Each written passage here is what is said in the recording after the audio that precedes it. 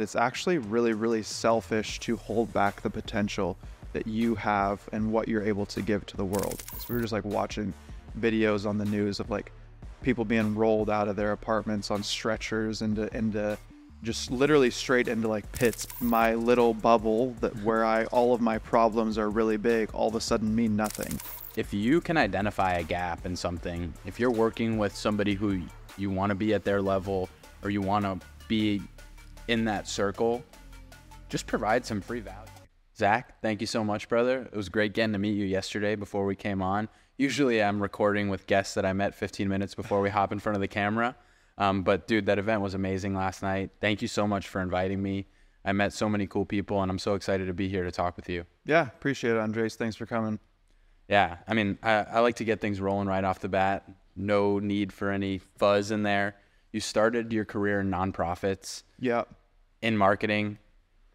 Why did you choose the nonprofit route, and what did you learn from that experience?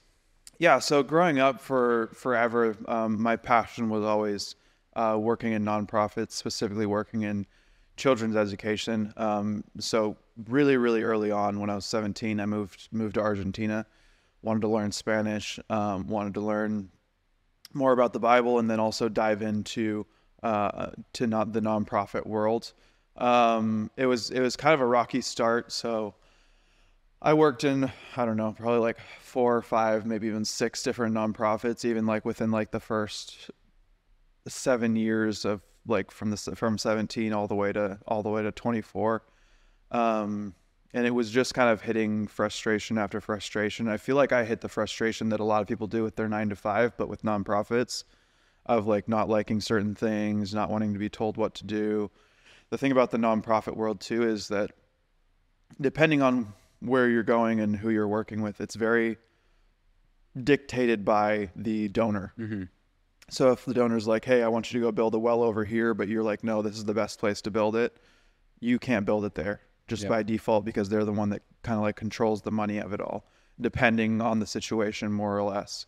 And then as a marketer, which is a lot of what I did is marketing for nonprofits, is instead of like showcasing like, oh, this is all the fun stuff that we're doing, like this is all the good that we're doing, and this is how you can get involved or whatever, a lot of it's revolved around like going out to fundraising dinners, trying to find new donors, posting stuff that's very specific to like triggering people to donate, different things like that, rather than like let me just showcase what I've done and let people know and stuff like that.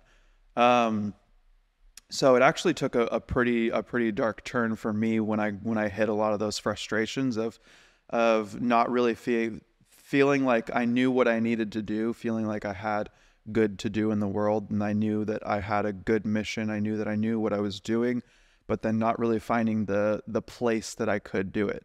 So I hit a wall and really took a dark turn into like I was living in Peru. I lived in Argentina for 5 years, and then I moved to Peru for 3 years, and just took a really dark turn into like some crazy depression, just not really the depression that's like suicidal, that's like I don't have a desire to live, but more of like I just don't have any desire to do anything, right? Like it would take me, I wouldn't get out of bed. I would just lay in bed, binge Netflix or whatever, or just do nothing.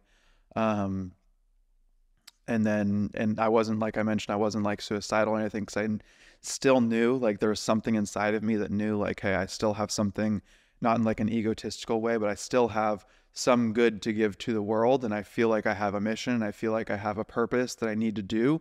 So it's selfish of me to take my life type thing. So I was like, that was never a thought in my mind or a desire.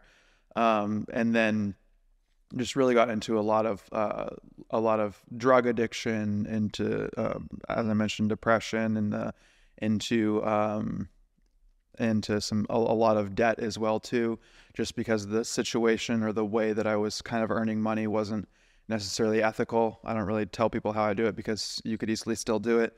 But it was a weird turn in my life, for sure. I had dabbled with drugs in high school, so it's not like it was something new for me. But it was definitely like a crazy sucked into it for about 8 months of my life. I just didn't know what to do, right? Like I didn't feel fulfilled by anything. I had kind of started a business in Peru that was this delivery barber service. Yep. So I would have one of the issues during that time was like the Venezuelan war. And like everything crazy that was going on in Venezuela. So there's a lot of immigrants coming to Peru.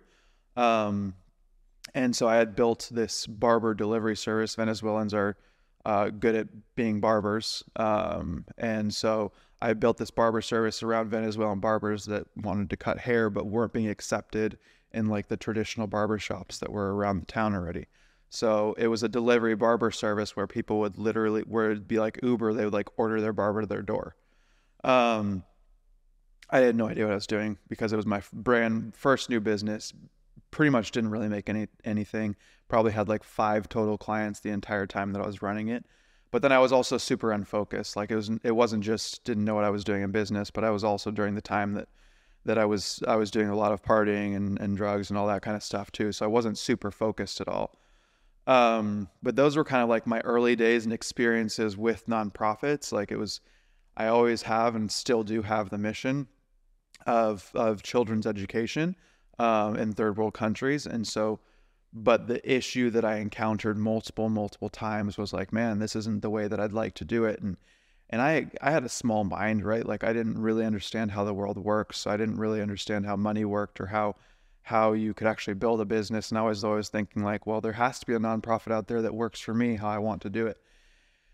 And then just after a while I was in Peru, COVID hit. Basically, I was planning on actually moving back to Argentina and working at the previous nonprofit that I was at.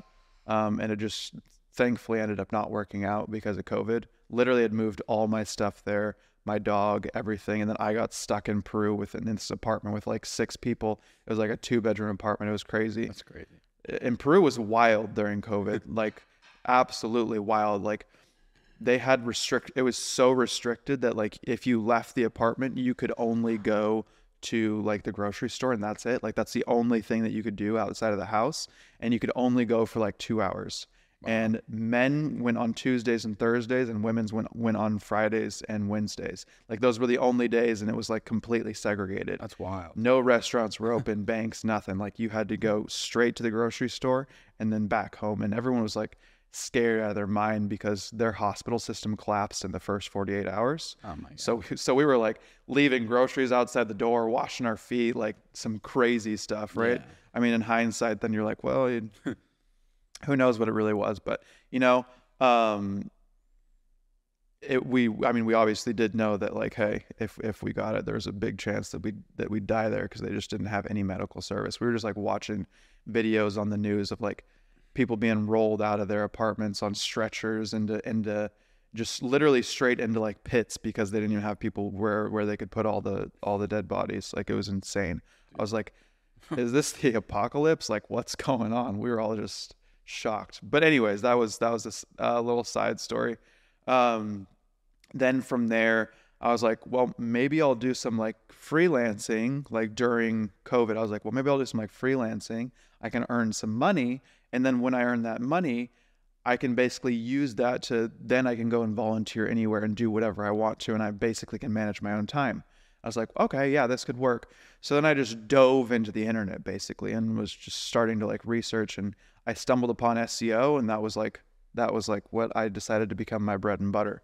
That's funny that you say that, actually. Sorry to cut you off. I literally have one of my questions here is SEO is your bread and butter, like written down.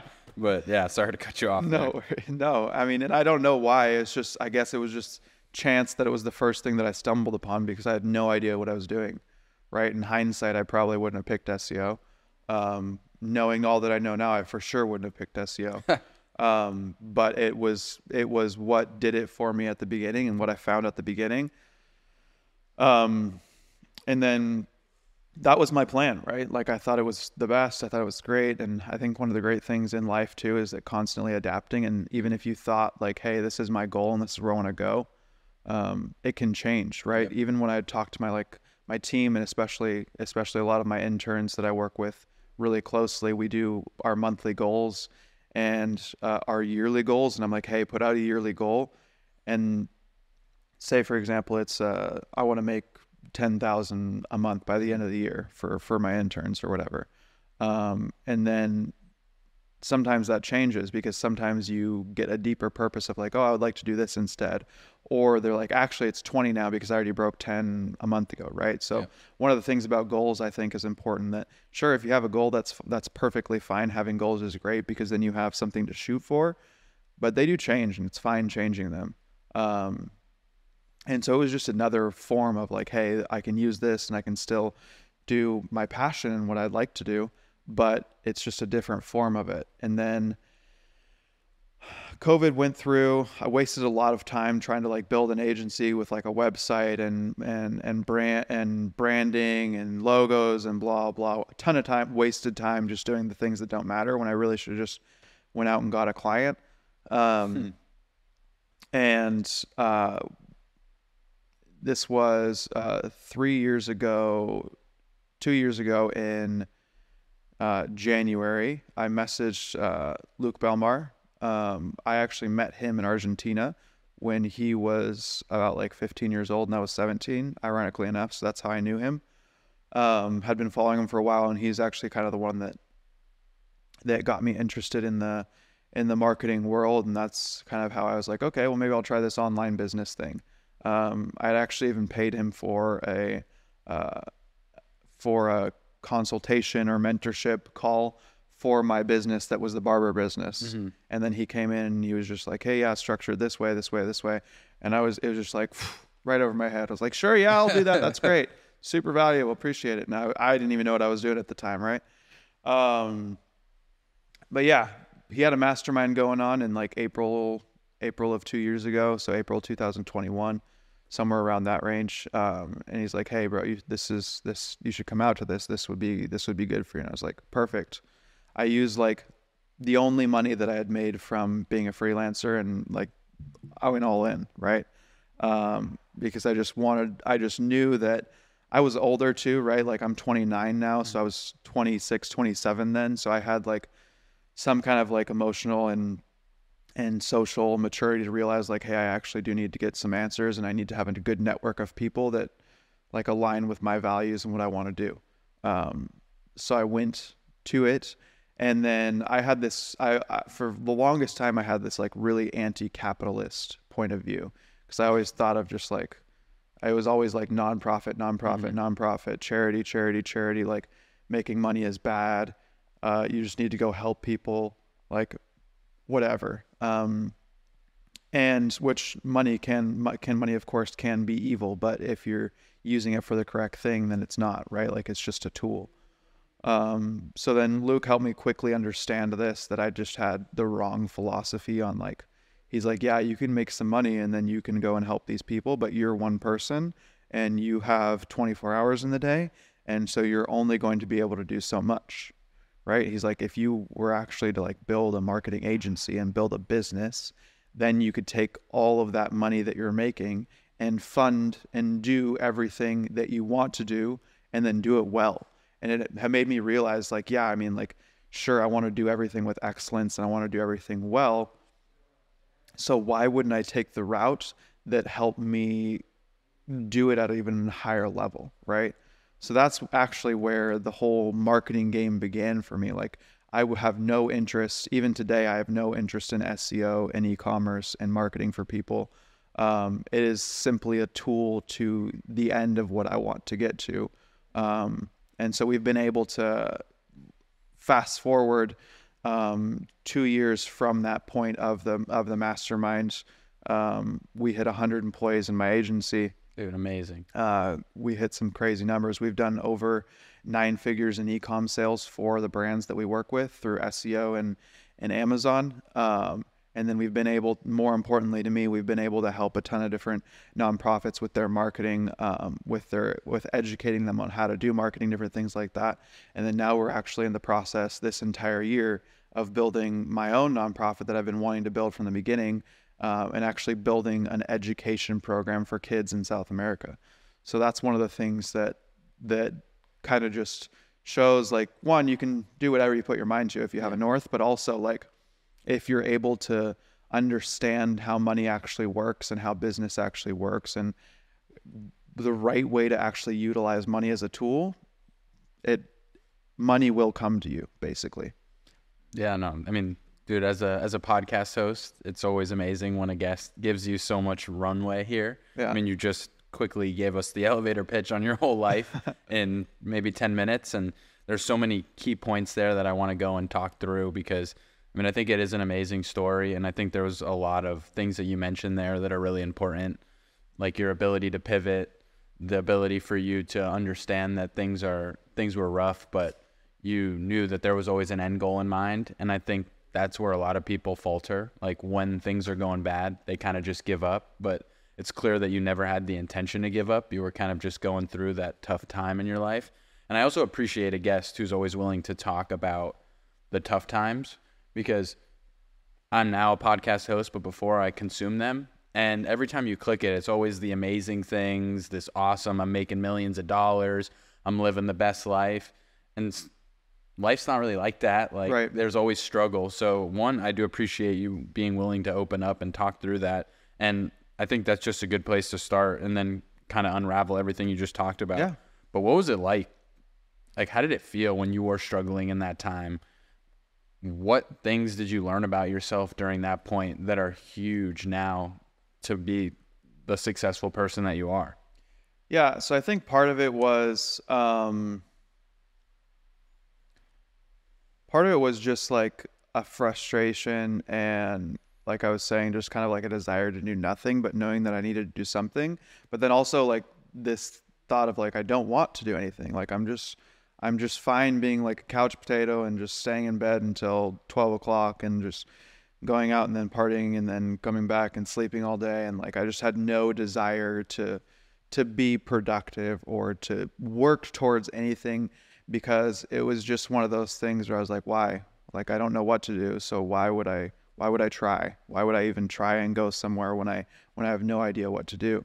And I think a lot of people do kind of have that mentality too of like, I know that I should be doing something and I know that I need to do something that's bigger than me and I know that I have potential. And one of the things that I've learned in the past few months actually is that it's actually really, really selfish to hold back the potential that you have and what you're able to give to the world. I mean, it sounds kind of egotistical, but it's not in any shape or form because what you're basically saying is like you were given life and you were put on this earth. And with that, you have a responsibility to have some form of impact that's outside of yourself on this planet.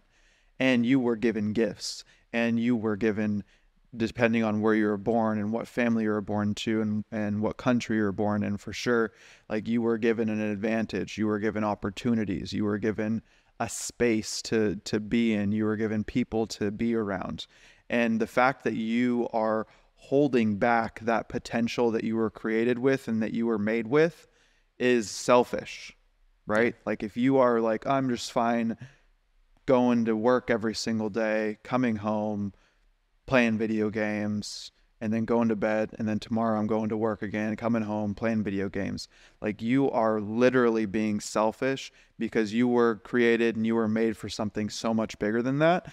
And the fact that you can't just like get your crap together and figure it out and do it is selfish, right? Yeah. And I just kind of felt that for a while. I was like, man, I know that I have something. I kind of want to do me right now. I want to do me. I want to party and I want to do this. And then another thing that I quickly learned as well is that this is just my kind of philosophy and how I view life is I don't really like doing things that I don't like to do, right? Which most people don't, right? Like, yeah. But the way that I was able to kind of mold that to how I live life now is I kind of do things that I want to do. Yeah. And then I'm able to leverage people and leverage my team and leverage the resources that I have so that those things that I don't like to do that need to be done can be done by those people. So that was something that I learned in that time is I do kind of have like a lazy bug of like, obviously I work and I work a lot, but I do have like this lazy bug of like, man, if there's something that I don't want to do, like I really don't want to do it. You're not gonna and I will do everything in my power to try and figure out how not to do it. Like there's this exercise that I do every single month where I literally sit down and I write down all the tasks that I do on a daily basis, right? Like things that I do regularly, not like one-off things that just come out of the blue.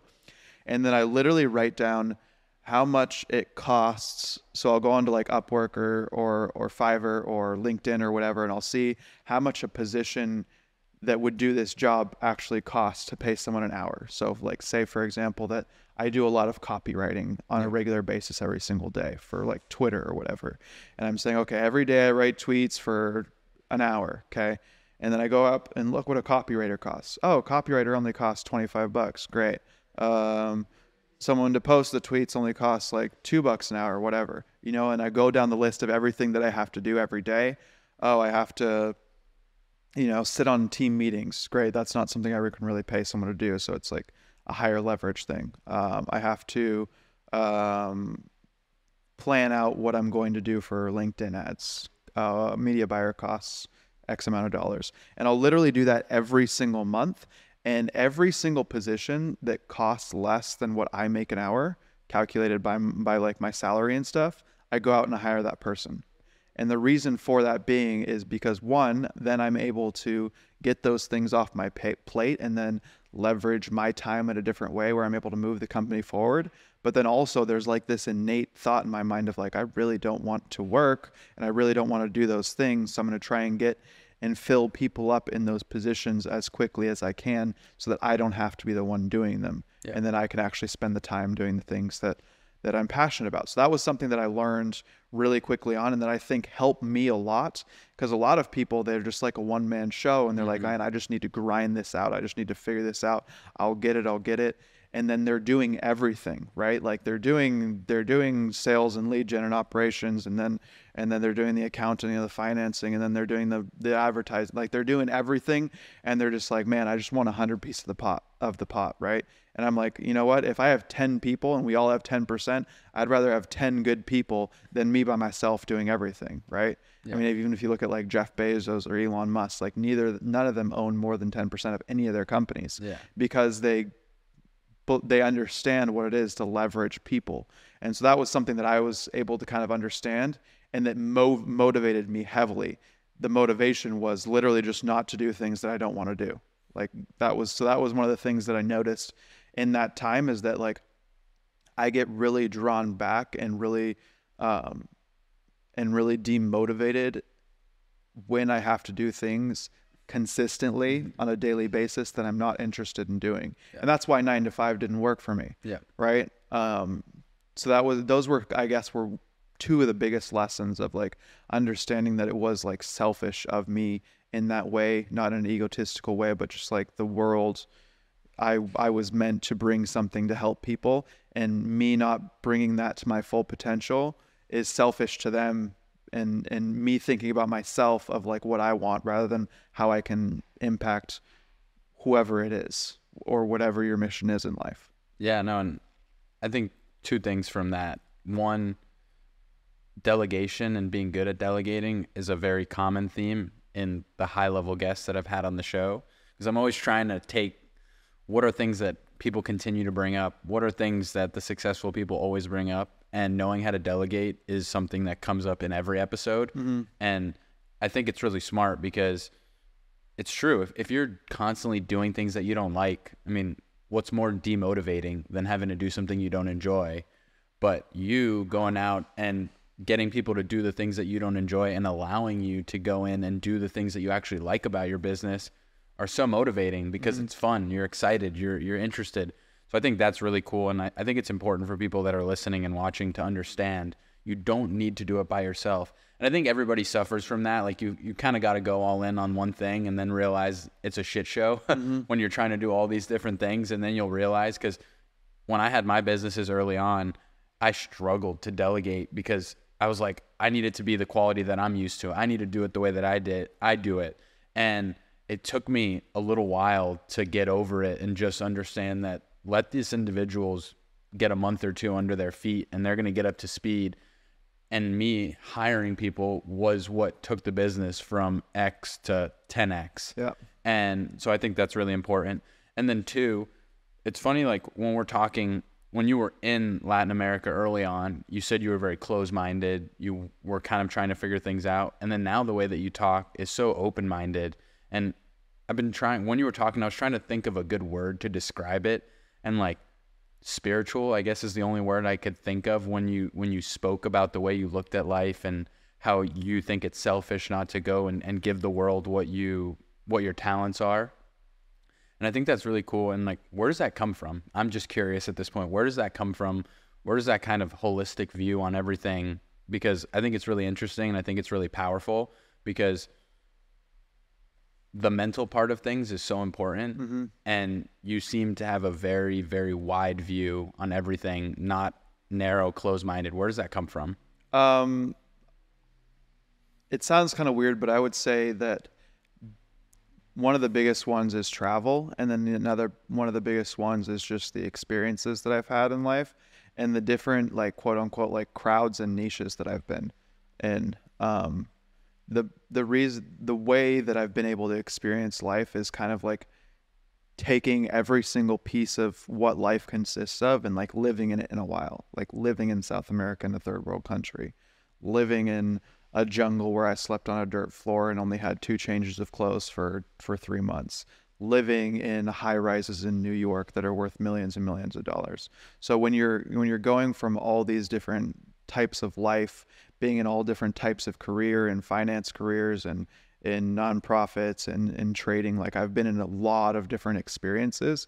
And I think it just comes down, and then I've traveled to a ton of different countries and lived in a ton of different countries. So it's allowed me to unlock information about the world that a lot of people that just stay in their hometown and never leave, or just live at their parents' house and then never leave it, or just whatever the situation is, like people that are very close to, like, I only go here, I go to school here, and then I've only worked here and I've only done this.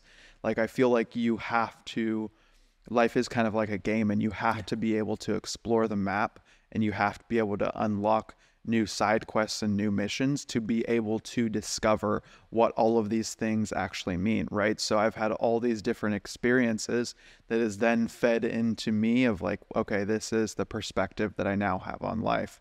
And then just having good mentors and stuff too, and having a good group of friends that helps you view the world in a different ways in different places. And the internet helps with that, as far as like getting friends that are from like different cultures and different countries. But I would say the main reason for that is just, is for the experiences that I've had in life, that there's been such a wide variety of them. And then I've been able to experience like the lowest lows all the way to the highest highs. And I don't think you can get those things anywhere else, which is why I always tell people, like, travel, like go out, get out, visit places, go places that make you uncomfortable, go places where you have to literally hide that you're white because you could get robbed type thing. Like go and experience the world. Yeah. And I mean, I couldn't agree more with you. Travel is so important. And I mean, my brother's here. Our parents were huge advocates on travel from when we were young. We were always going to different places. They were never keen on just traveling within the U.S., always looking to see new cultures. And they empowered both of us at young ages, like, go get out there. I mean, I think he went to Spain with his friend at like 16. Just my mom put him on a plane and said, go see what Spain is like. And like, they've always empowered us to go and see these different cultures and put ourselves out there. And it's like one of the number one things I suggest to people, because I find it just bizarre when people are like you said, I only live in my hometown. I drive to my 9 to 5. I talk to the same group of people I've talked to, which there's nothing wrong with that, but you're just cheating yourself from so much experience, so much knowledge. So I love that travel's that, because I think it is really important. You just learn so much, because once you leave your bubble, I like to call it a bubble, when you're in this like little world of the same people you see all the time, the same environment, like go get uncomfortable. I think that's a great way to put it. Like, go be uncomfortable. And one, I think you're going to learn things about yourself. Like, I mean, you just gave us a perfect masterclass on, look at all these things that you learned about yourself that all fed into the person that you are now. And a lot of it stems from the travel. Yeah. And then I'd say also, like, do something that's like outside of yourself that doesn't make sense, right? Like, go to Mexico, volunteer someone and build a house for someone. Like go to an orphanage and go play with the kids and hang out there a day.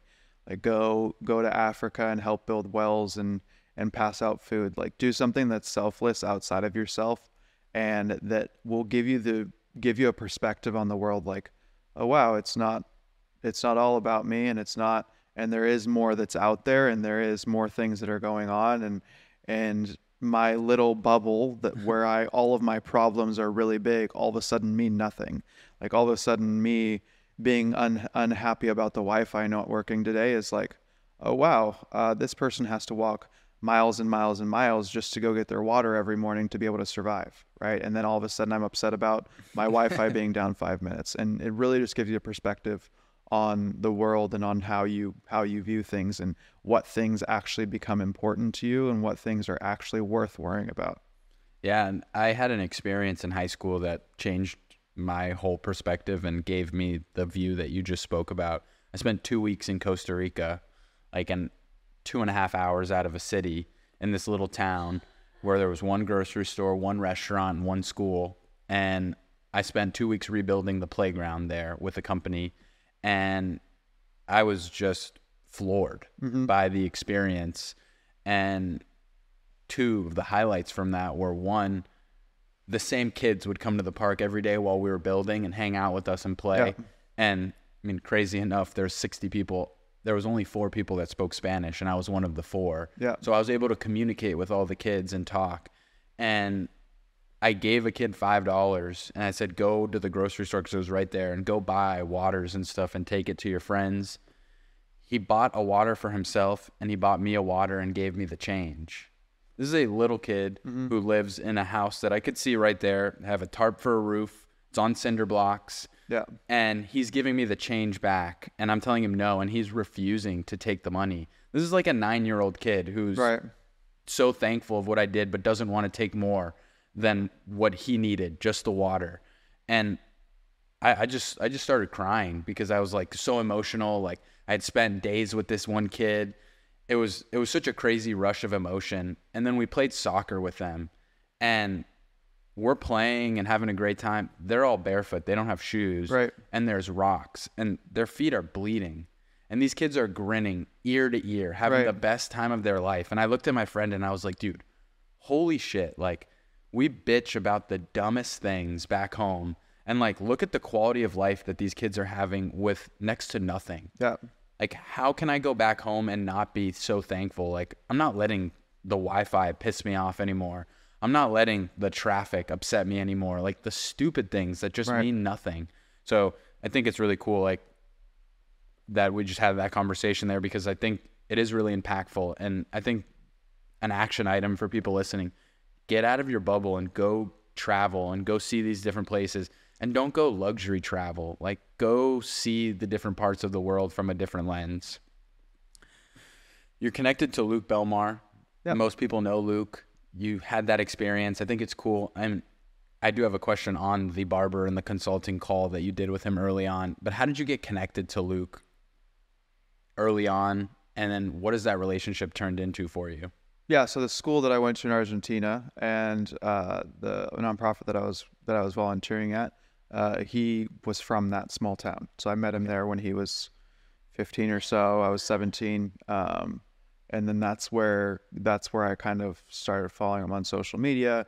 He actually didn't. I don't think he had social media then. I think I had found him later on, but he was just like dumb high school kid, right? Like messing around and making the teachers pissed and stuff like that. Like my brother-in-law was, who's from Argentina as well. My brother-in-law was one of his camp counselors once, and he was just telling me stories of like what a troublemaker he was and blah, blah. And he was just a kid then, like, right. But yeah, that's how we first got connected then. And then reconnected when I was starting to look into business, kind of messaged him and just started chatting, and then was able to provide some value to Capital Club for him. And then the rest is history. And what value did you provide to Capital Club, if that's something that you can share?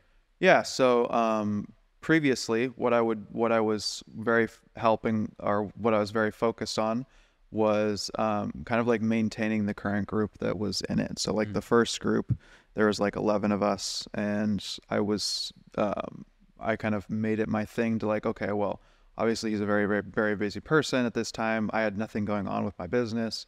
So let me kind of like maintain this group. I would like set up like weekly calls with everyone so that we could all keep in check, and then manage like just talking to them and seeing how everyone was doing, and just kind of like the day-to-day relationship management with them. And then now it's evolved into I built this agency community, which you were at our event last night, which will then be basically transferred into Capital Club, their platform, once it launches, and then I'll be the agency partner for Capital Club, right? So that was kind of the value that I was able to provide for him at the beginning, something that I knew he was missing because he was busy, and a lot of people don't know how to provide value. So it's really easy. There are really easy ways to do. Like if you see that there's something that needs to be done and that person's too busy to do it, then go out and do it.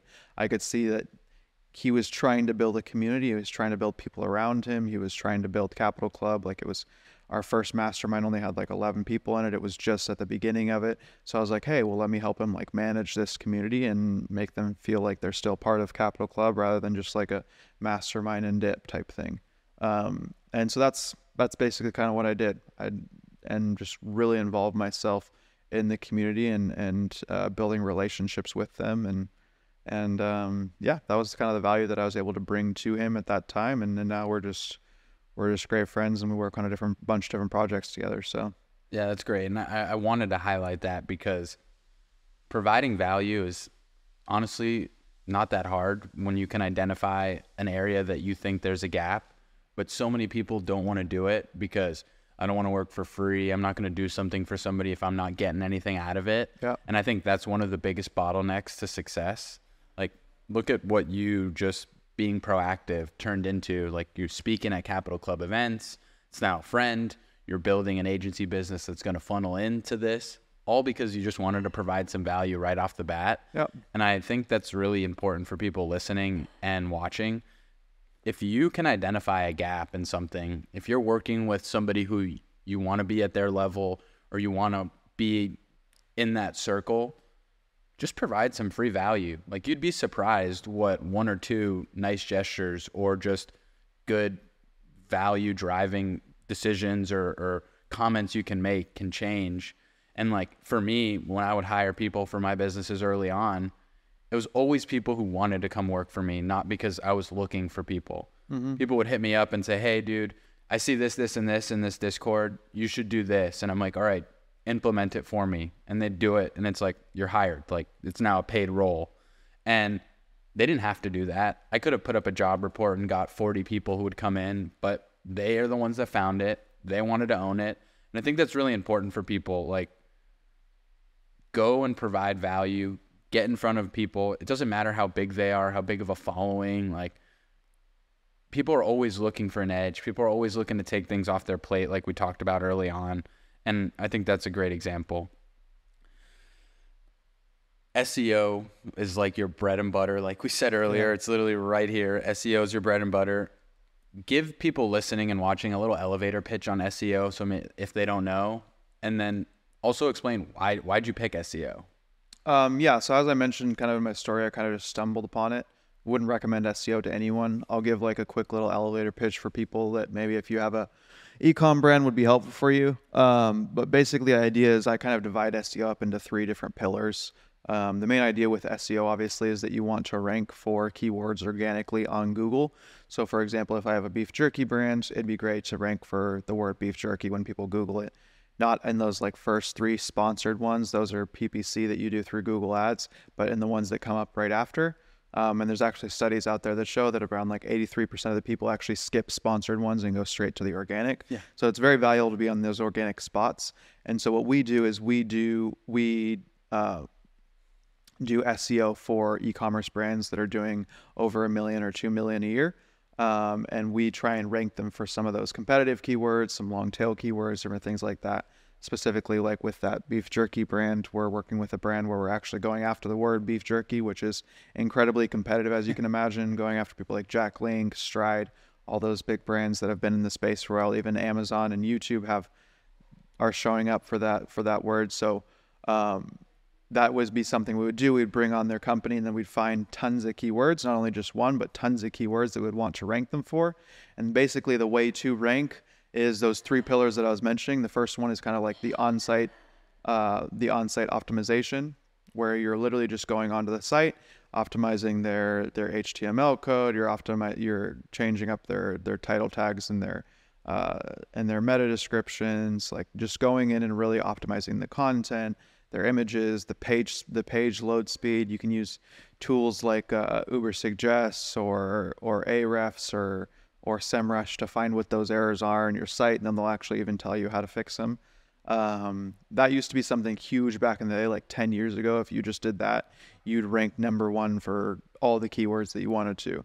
But nowadays, with the rise in social media, and this is what I think it is because of the rise of social media, social proof and content is becoming king in marketing. So that's where kind of like the last 2 pillars come in, of like content creation and then backlinks. So content creation, the way to do that is just create an educational blog for your website. So if you have a brand on beef jerky talking about like, hey, these are the best ones to bring to the beach during the summer, and or this is how you can preserve and store and make your own beef jerky or something like that, and writing blogs like that for your current audience, but then also writing them based on the keywords that you want to rank for, so that Google knows, oh, okay, you want to rank for beef jerky for summer vacation or whatever once people are Googling that. So then you'd write a blog about beef jerky for summer vacation. So that's kind of where the content comes in, is just letting Google know like, hey, these are the words that I'd like to rank for. Please rank me for them. Yeah. Like putting hashtags on an Instagram post. Like, hey, this is what my post is about. This is what I'd like to rank for. And then the third one is backlinks, which is basically getting another blog or website to mention your blog or website. Mm-hmm. So once again, all related to social media, the best way to get out there is for people to share your stuff, right? So it's the same exact thing on Google, is getting people to share your website, hyperlink it on a blog that they have or whatever they may have, so that you get that social proof from them of like, oh, people are talking about me.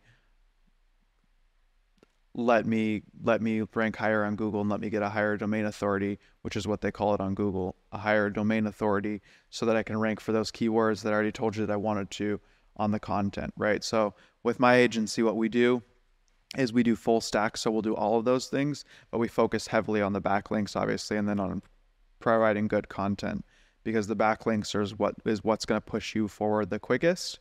If you actually look on Google and say, how long does it take to rank my site for SEO or with using SEO? The first article that pops up says that it takes 6 to 12 months. And one of the reasons that we've been so successful is we figured out how to do it in 3 months for our clients. And we actually have a 3-month guarantee with that as well. So that if people come to us, we're able to guarantee that we'll do it twice or even 3 times faster than the industry standard. And the main idea behind SEO is there's not really tips and tricks with like PPC of like, oh, I have this strategy and I do this VSL and this. Like for SEO, it's mainly just manpower. As long as you understand like those 3 pillars and you're able to do them well, it's really just manpower. So whenever we bring a client on, we have 7 developers and 7 people that are working on our client's website simultaneously doing all those things that I was talking about, so we can get them done faster than if you go and hire someone on one freelancer on Fiverr and Upwork to go through that list and do all of them. So that's kind of what we do with SEO, and how if you have an e-com brand, you can rank as well. You can also go through and do all those things.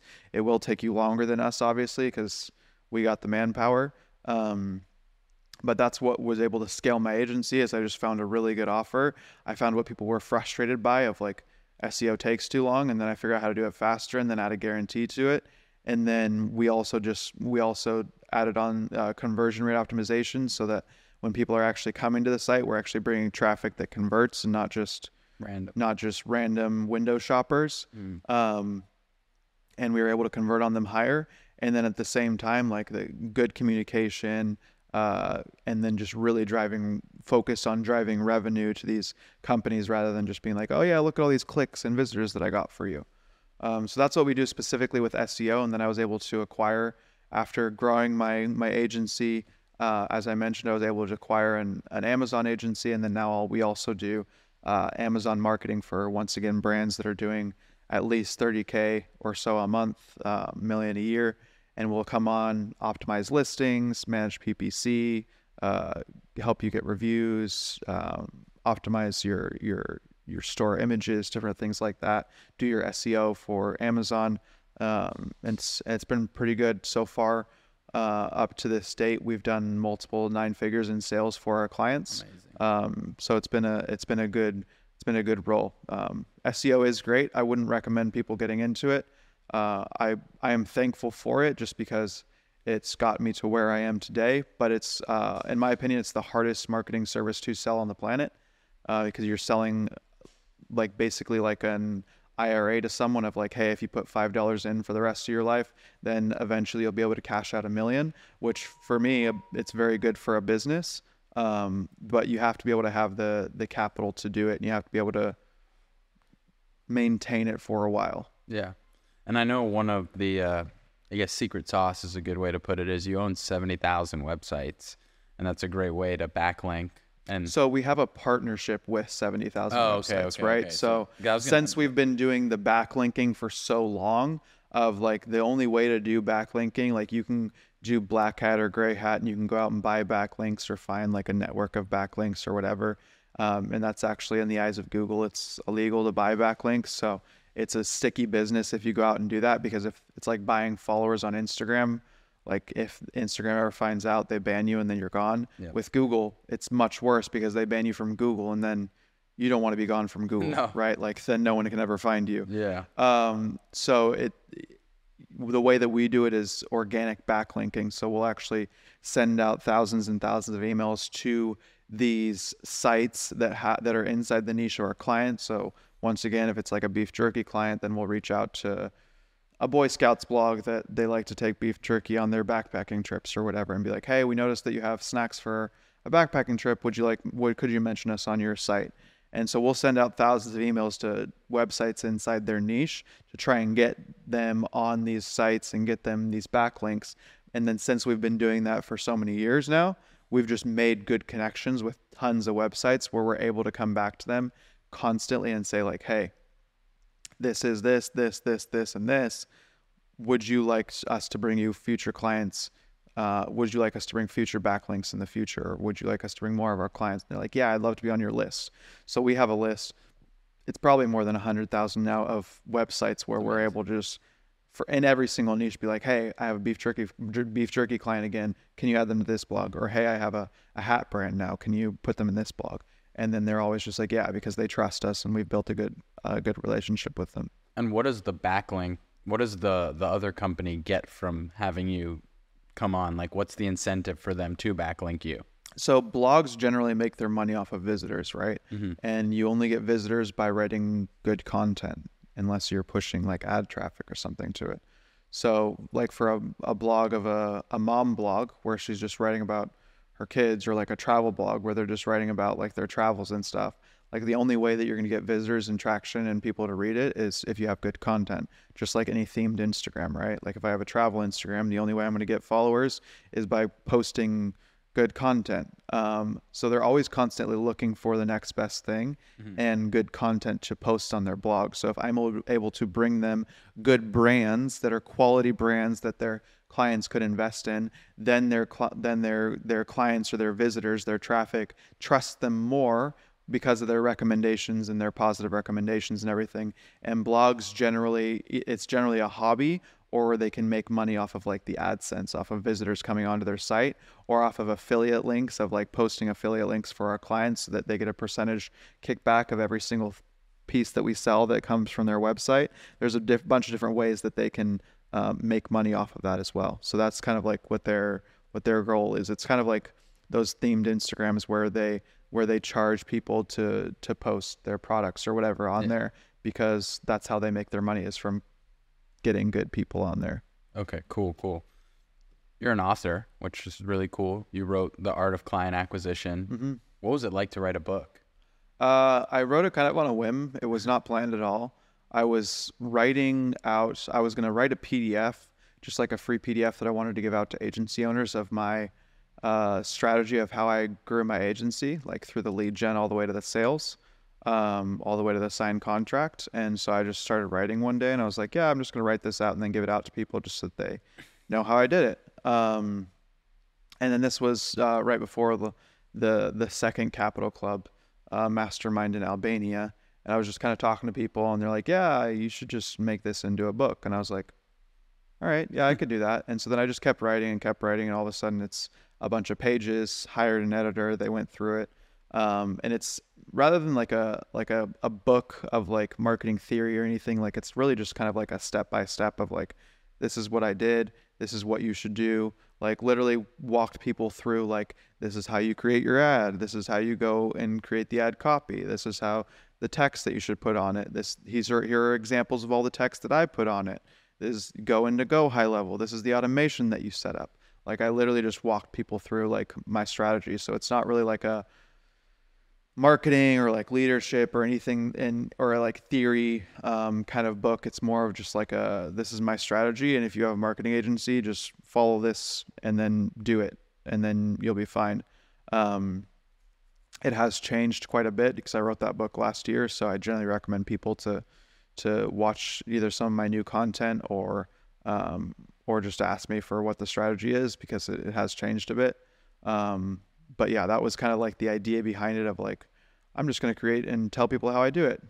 And then I was speaking at that Capital Club as well about this topic specifically. And they're like, yeah, you should just put this into a book and then sell it. And I'm like, sure, why not? And then launched it. And that same exact day, it became a #1 bestseller and I think it was in like digital marketing, in the digital marketing category on Amazon. So pretty cool. I even went above the $100 million offer book from Hormozy. So I was like, sick. I mean, it was just for a couple days, but hey, it was worth it. Hey, you got to celebrate any win, yeah. Right? And like I was about to say, the way that you described it gave me Hormozy kind of vibe from like the way that you write the book. He writes his books very simple. Yeah. Tries to give you, I mean, it's not free. You got to pay for the book, but a lot of game in $14 or $15, whatever it costs. So yeah, it's cool that you wanted to do that. And I keep going back, like as we talk and listening to the way that you describe things and kind of trying to pick apart like where it all comes from. I get a lot of like what you said earlier, your passion for helping kids and wanting to empower young individuals. I think you're doing all of that, just maybe a little older. Like you're empowering 18 to 24-year-old kids. Yep. Because I think everybody's a kid at heart. So I hate people that get offended for being called a kid. If you're in your mid-20s, I want to be a kid forever. But I think it's really cool because like you kind of found this happy medium. Like started in the nonprofit world because you wanted to help people and you wanted to help young individuals. And now you've scaled up to a very successful individual in business with a huge network of amazing people. But the goal is still to help young people go out there, make money, make something for themselves. And I think that's really cool. And I always love talking with people who are willing to give information and help. Like you're giving so much free game here for people listening. Like this is free. I mean, I like to say it's not free, like subscribe. That's the way you pay me back. But you're giving so much free game. And like, how does that make you feel? I always try and ask guests, like, how does it feel to know that you're making an impact and that people are paying their bills, putting food on the table for their family, helping family members out off the back of information that you're putting out and helping? Yeah, I mean, like kind of like I said, like it's not about me. It's not like this egotistical like I get a dopamine rush off of it or anything. Like yes, it's more fulfilling than just making money and then using that to go out and buy a Lambo or whatever. I'd much rather use my money to be able to help people. But it's one of those things, as I mentioned too, is that I was created to be able to have an impact and be able to be selfless and help people, right? Like it's not about me. It's not about what I have to offer. It's about the fact that God put me on this planet for a mission and to do something, and it would be selfish if I were not to do it, rather than me being like, oh, look at me, this is all I'm doing for people. No, like I just know that I like helping people and that it's what I find actual enjoyment to. And then I really like community. Like I like being around people. I like networking. I like talking to people and then being able to offer value to them, right? Like sometimes I'm that way to a fault where I go above and beyond for someone that doesn't actually actually appreciate it or use it at all. And it happens to me all the time, but it doesn't bother me at all because I'm not in it for the results that I get, that I'm able to give to people. And I think that's where a lot of people get it wrong. They're like posting all the good results of like, oh, look at this person that I was able to help and they're able to do this, or look at now this person's making this much money. Like, I mean, for all the people, the thousands of people that are in my community, I'm fine with the people that don't have results too, because it's not like I'm only going to get excited off of the ones that get results. Like, I'm here to help them whether people accept it or not. Mm-hmm. Like, just like with your podcast, you're here to talk to people whether they're going to listen to you and learn from it or not. It's just the desire that you have for doing it and for being able to put out this information. So it's one of those things where I'm just like, I know I have something to give to people, and it's actually selfish not to do it rather than selfish to do it. And I think it just ties back to the fact that, yeah, what you were saying, like, yeah, I started off in the nonprofit world and I'm still very, very involved and still very interested in that. That hasn't changed, but I've been able to find a niche inside of business as well, where I'm also able to help people and work with people. And I think that people don't really understand that life is really just about people. Like, that's all it is about, is loving people and caring about people. And if you're not able to understand that in business as well, you're not gonna do too well. Because at the end of the day, like, your team is built and comprised by people. The people that you're selling to are people. The things that you want to do in your life are all surrounded by people. And if you're not able to treat people properly, and actually genuinely invest in them and understand what their needs are, you're not going to be successful in business. Like, I'm selling marketing services to people. Sure, I'm making money from it, but I'm selling them to people because my marketing services are going to help them achieve their dreams and grow their businesses. Yeah. Otherwise, I wouldn't have a marketing agency, right? Like, I'm not just charging money to charge money. Like, it's to help them. My team, I am bringing on, training and hiring because it's empowering them to do their job better, but it's also empowering them to feed their families and to get the fulfillment that they want in life. Like, business is about people, just as anything is about people. So if you don't understand that concept of, like, you are always in the game of helping people, it doesn't matter who it is, then you're going to completely miss the mark, right? Like, you're not going to create a good team. You're not going to have a good culture. Your clients are going to be unhappy with you. Like, you really just need to focus on, like, providing value to people and seeing how you can be selfless in the way that you're going about things, not expecting anything in return where you're actually giving that help. Man, I think it's spot on. Like, and I'm in sales, like we talked about, and a very common thing people will tell you is people don't buy from the brand, they buy from the person. Yeah. You will win a deal because you were more personable, more enjoyable to talk to, just an overall better person than your competitor, even if their solution might be better than yours. Right. Because that individual knows that now he needs to talk to whoever he bought that from. He's going to have to talk to them for the year, 2 year, 3 year, whatever the contract is.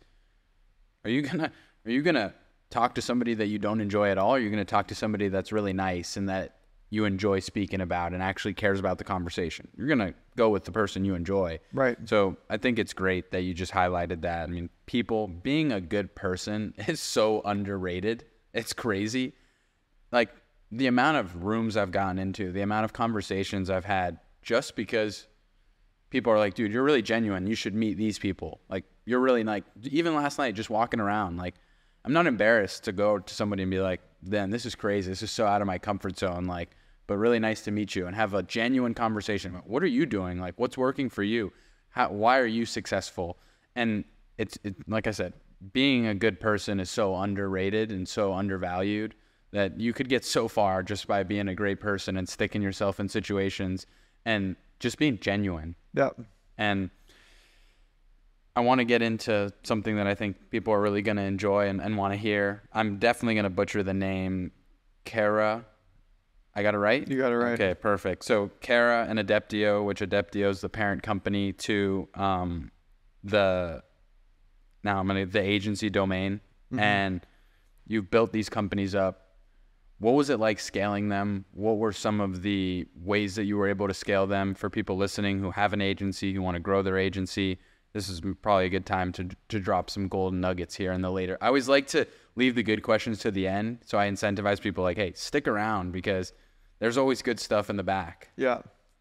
Yeah, so that's kind of what I teach in my community as well. I have a community of a couple thousand agency owners, and what I try to do is I teach people that are either starting from zero, we call it like zero to exit. So whether you're starting from zero, you're at 100K a month, you're at 50K a month, whatever it is, we do coaching programs and live streams with big names in this space to be able to bring you the best information and the best network, right? Like I basically just created the community that I wish that I had when I was starting off my agency, and so that I could provide people with that information that I wish that I had starting off and would have saved myself tons of time. And then also the network of like agency owners and people that are looking to grow agencies and people that are looking to grow in this space so that they can all have like that ecosystem of like, we're all going in the same direction. So that's what I actually teach inside that community. But one of the strategies that I have, and I have two different ones, but I'll just dive into one of them right now, for people that are starting from zero. And this is actually how I started from zero as well. Is what I would do is I'd literally just be kind of like a middleman for someone that was already doing the work.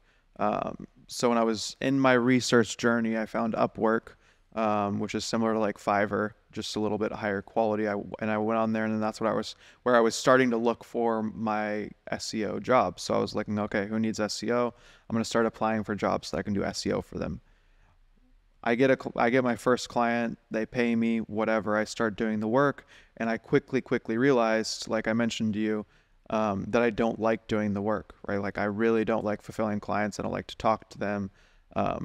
And so like after like a month of doing the service, I was like, I need to hire someone to do this because I'm not doing this. And that's actually the only client that I've ever serviced ever in like the history of my agency. And so what I actually did is I went on to Upwork and I found people that were offering SEO as a service that had like the full package built out that like, hey, I charge this a month. These are all the services that I offer. This is what I do. Here's my case studies, my reviews. And then I would talk to them. I would interview a bunch of them and I'd be like, okay, well, would you want to team up? And then I'll go find clients for you and I'll just bring them to you. Not exclusive. You can work for whoever else you want to. You can work for yourself. I'll just bring you some extra clients. How much do you charge? Oh, great. You charge $500 a month. Perfect. And then I would go to the other side of Upwork for people that were looking for employees or looking for people doing SEO. And then I would just apply to a ton of jobs with this person's case studies and reviews because they were the one doing the job. And I would just apply to a ton of jobs. And then they would hire me. I'd be like, yeah, it's $2,000. And then I would pay this person $5,000 and I would keep what was left. And that is literally how I started my marketing agency. Eventually built up a couple freelancers. And it was a way for me to kind of like leverage someone else's labor so that I didn't have to do it. But then there was no risk involved, right? Like if this person didn't pay me, I didn't have to pay this person because they were working as like a contractor for me. Yeah. Right. And, or if this person wasn't able to fulfill the job, then I refunded them and they refunded me because it was all on the Upwork platform. So there was no risk at all involved for me. And then I was able just to build up cash in order to then build out an actual company and partner up with people, and partner up with my partner that helped me escalate my business. But that's the strategy that I recommend people doing is like figuring out what service you want, whether it's like doing Amazon marketing, doing email marketing, doing SMS, whatever it is, going to find first you have to figure out how to do it because you need to be able to manage that person and understand what they're doing. Finding someone that does it well, that has like a full package built out. Sometimes it's someone in a third world country because generally they'll charge cheaper but still have a really good service, and then you can still be the face of it. And then going out and finding someone that also needs that and being like, yeah, I charge this amount, and then paying them the rest. And then once you get some cash in the bank, then that gives you the ability to actually scale and become a legitimate business. I'm not a fan of like let me do a free trial for you or pay or like a commission based of like, oh, you can pay me per lead or based on how much I get you, or like I'll work for free for a case study. Like that's not my vibe and that's not what I like to do because the thing about it for me is that it immediately shows the person that you're working with that you're an underdog immediately and that you're a nobody. so that when they, even if you do get really good results, they're going to go to their friend and be like, hey, I gave this dude a chance, paid him $500. Now he's doing all this work for me. He's really good. You should consider it too. And then all of a sudden this person, your next person that's a referral, looks at you as an underdog now too, right? And so you lose all authority for what? For a case study and maybe to get a few extra bucks in the cash, and sorry, a few extra bucks in the bank, when you could literally go and leverage someone else's results and someone else's talents, work with them, and then advertise those as your marketing agency's service, right? And we do that now at a higher scale, where we're actually going out and looking for marketing agencies that are functioning, that aren't scaling well, and then we'll actually purchase them and bring them on into our marketing agency as kind of like a shortcut of like, look, now we have all these reviews, now we have all these employees, now we have all of these case studies that we didn't do, but we're able to utilize them to go out and find new clients, right? So it's kind of that same exact strategy, but without the risk involved of it, of having to buy a huge agency or doing work for free and leveraging your time, right? Like that's just not my method. So that's one of the methods that I teach people how to do, and the step-by-step process of what they need to do, how they build it out, everything, because it's the way that I started my agency, maybe a little bit different than what I teach now. There are some more tweaks to it just because I've learned how the industry works. But I wouldn't have done it any other way. And I wouldn't teach people to do it any other way, because it's the best way to do it. And you literally just have to grind for a couple months and do that. Just apply to tons and tons of jobs and you can make some good money, right? Like if you think about it, like getting to 30K MRR, all it takes, if you're doing it in 3 months, all that takes is, if you're selling a package for $2,000, all that is 15 clients, right? Yep. 15 clients by 3 months, that's only 5 clients a month. That's basically a little bit more than a client a week. Really not that hard to do if you're literally prospecting in a group of people that are already looking for your service. Like on Upwork, they're posting about, I need SEO, I need Amazon, I need email marketing, and you're just saying like, hey, I have the best team to do it for you. Let me do it. Dude, I mean, for people listening, I hope you're taking notes and taking some of that, because I mean, you just described a way for somebody listening right now. And I think this is just a cool thing to highlight, just the internet. I mean, this is a small podcast at the moment. Hopefully by the time the episode comes out, it's a lot bigger, but you could watch this video and spend 45 to an hour of your day on a weekend or whenever you have some free time, and just do exactly what you said and go to 30K a month in 3 months. And this was completely free. No barrier to entry, nothing special. Anybody could have clicked this and listened to it. And I think that's so powerful. And I think it's really cool when a guest is willing to provide that value, because some people like to gatekeep it or not let people in. I mean, you just outlined an easy way for somebody to go out. Not easy, that's a bad way to put it, but if you want to grind it out, a good way to go start creating a quality service-based business. Yeah. This has been an amazing conversation. I've got just one simple question to kind of wrap things up. And I also am giving you a gift. I give every in-person guest a gift, and I forgot to bring it. So here's my, can you go get the gift while we answer this question? But it's very simple. Like you, Zach, what are you excited about in the near future? What's coming? Like what's in the roadmap? What are you really pumped about? I'm pumped about my community. Like I said, I'm building a community that I wish that I had when I was starting off my agency. So I'm pumped to be able to help people in my industry be able to become successful. And like even with the pop-up last night, like I just love that stuff of being able to network people and talk to them about their businesses and seeing where they're started, and then being able to connect people locally. Like the reason that I do like the meetups and stuff like that is that when you're bringing all these people together in the same location, it's some people that maybe just live in their own little bubble and don't know people that are entrepreneurs in their area. Yeah. Right. So it gives them a chance to connect with local people, and then they can build relationships, become friends with them, and then actually grow their business and stuff. So that's one of the things that I'm excited about, is being able to build the community. It's something that AI is never going to be able to replace, community. So It's something that I think is timeless. And then obviously, as I mentioned, I'm in the journey of creating my nonprofit right now, and that's a really exciting time for me. So I'm looking forward to what happens with that and where it goes. That's awesome. Again, I mean, thank you so much for this conversation. Let's give me one of the boxes. Let's you can get on camera, make it your debut here. Here's the gift for you. We were at the cigar bar last night. Yeah. This is my best friend's brand, Cool. Cigars. It's been a year. It's got an amazing story behind it. He started this as a tribute to both of his grandparents right here. They were mentors and really good friends of his. Unfortunately, they passed away in the collapse in that building in Miami. And he has now created this amazing memoir for them to just continue to have their story. This is the passports from their actual passport of all the countries cool. that they lived in their journey, escaping Cuba and making it to the United States. So very cool. This is for you. Thank you. I like to give people something nice. I mean, you gave me the chance to come interview. You gave this amazing setup, and yeah, I did. And it's just a way for me to say thank you. Yeah, absolutely. And dude, this was amazing. Like I learned a lot. So I hope there's people watching and listening who learned too, because there's a ton of things that I'm going to go and implement into my podcast and try and continue to blow this up organically. So appreciate you hosting. Appreciate you having me come out to the event last night. It was an amazing event. Yeah. I think that community's literally just at the start, and I can't wait to see what happens.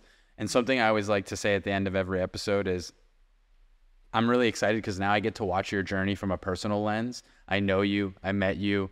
We just spent an hour talking face to face. So I'm really excited for you. I can't wait to watch this journey of you building all of this out from a more personal lens. And I think you're going to absolutely crush it. Yeah. Look forward to seeing you crushing the podcast game. Thank you so much, man.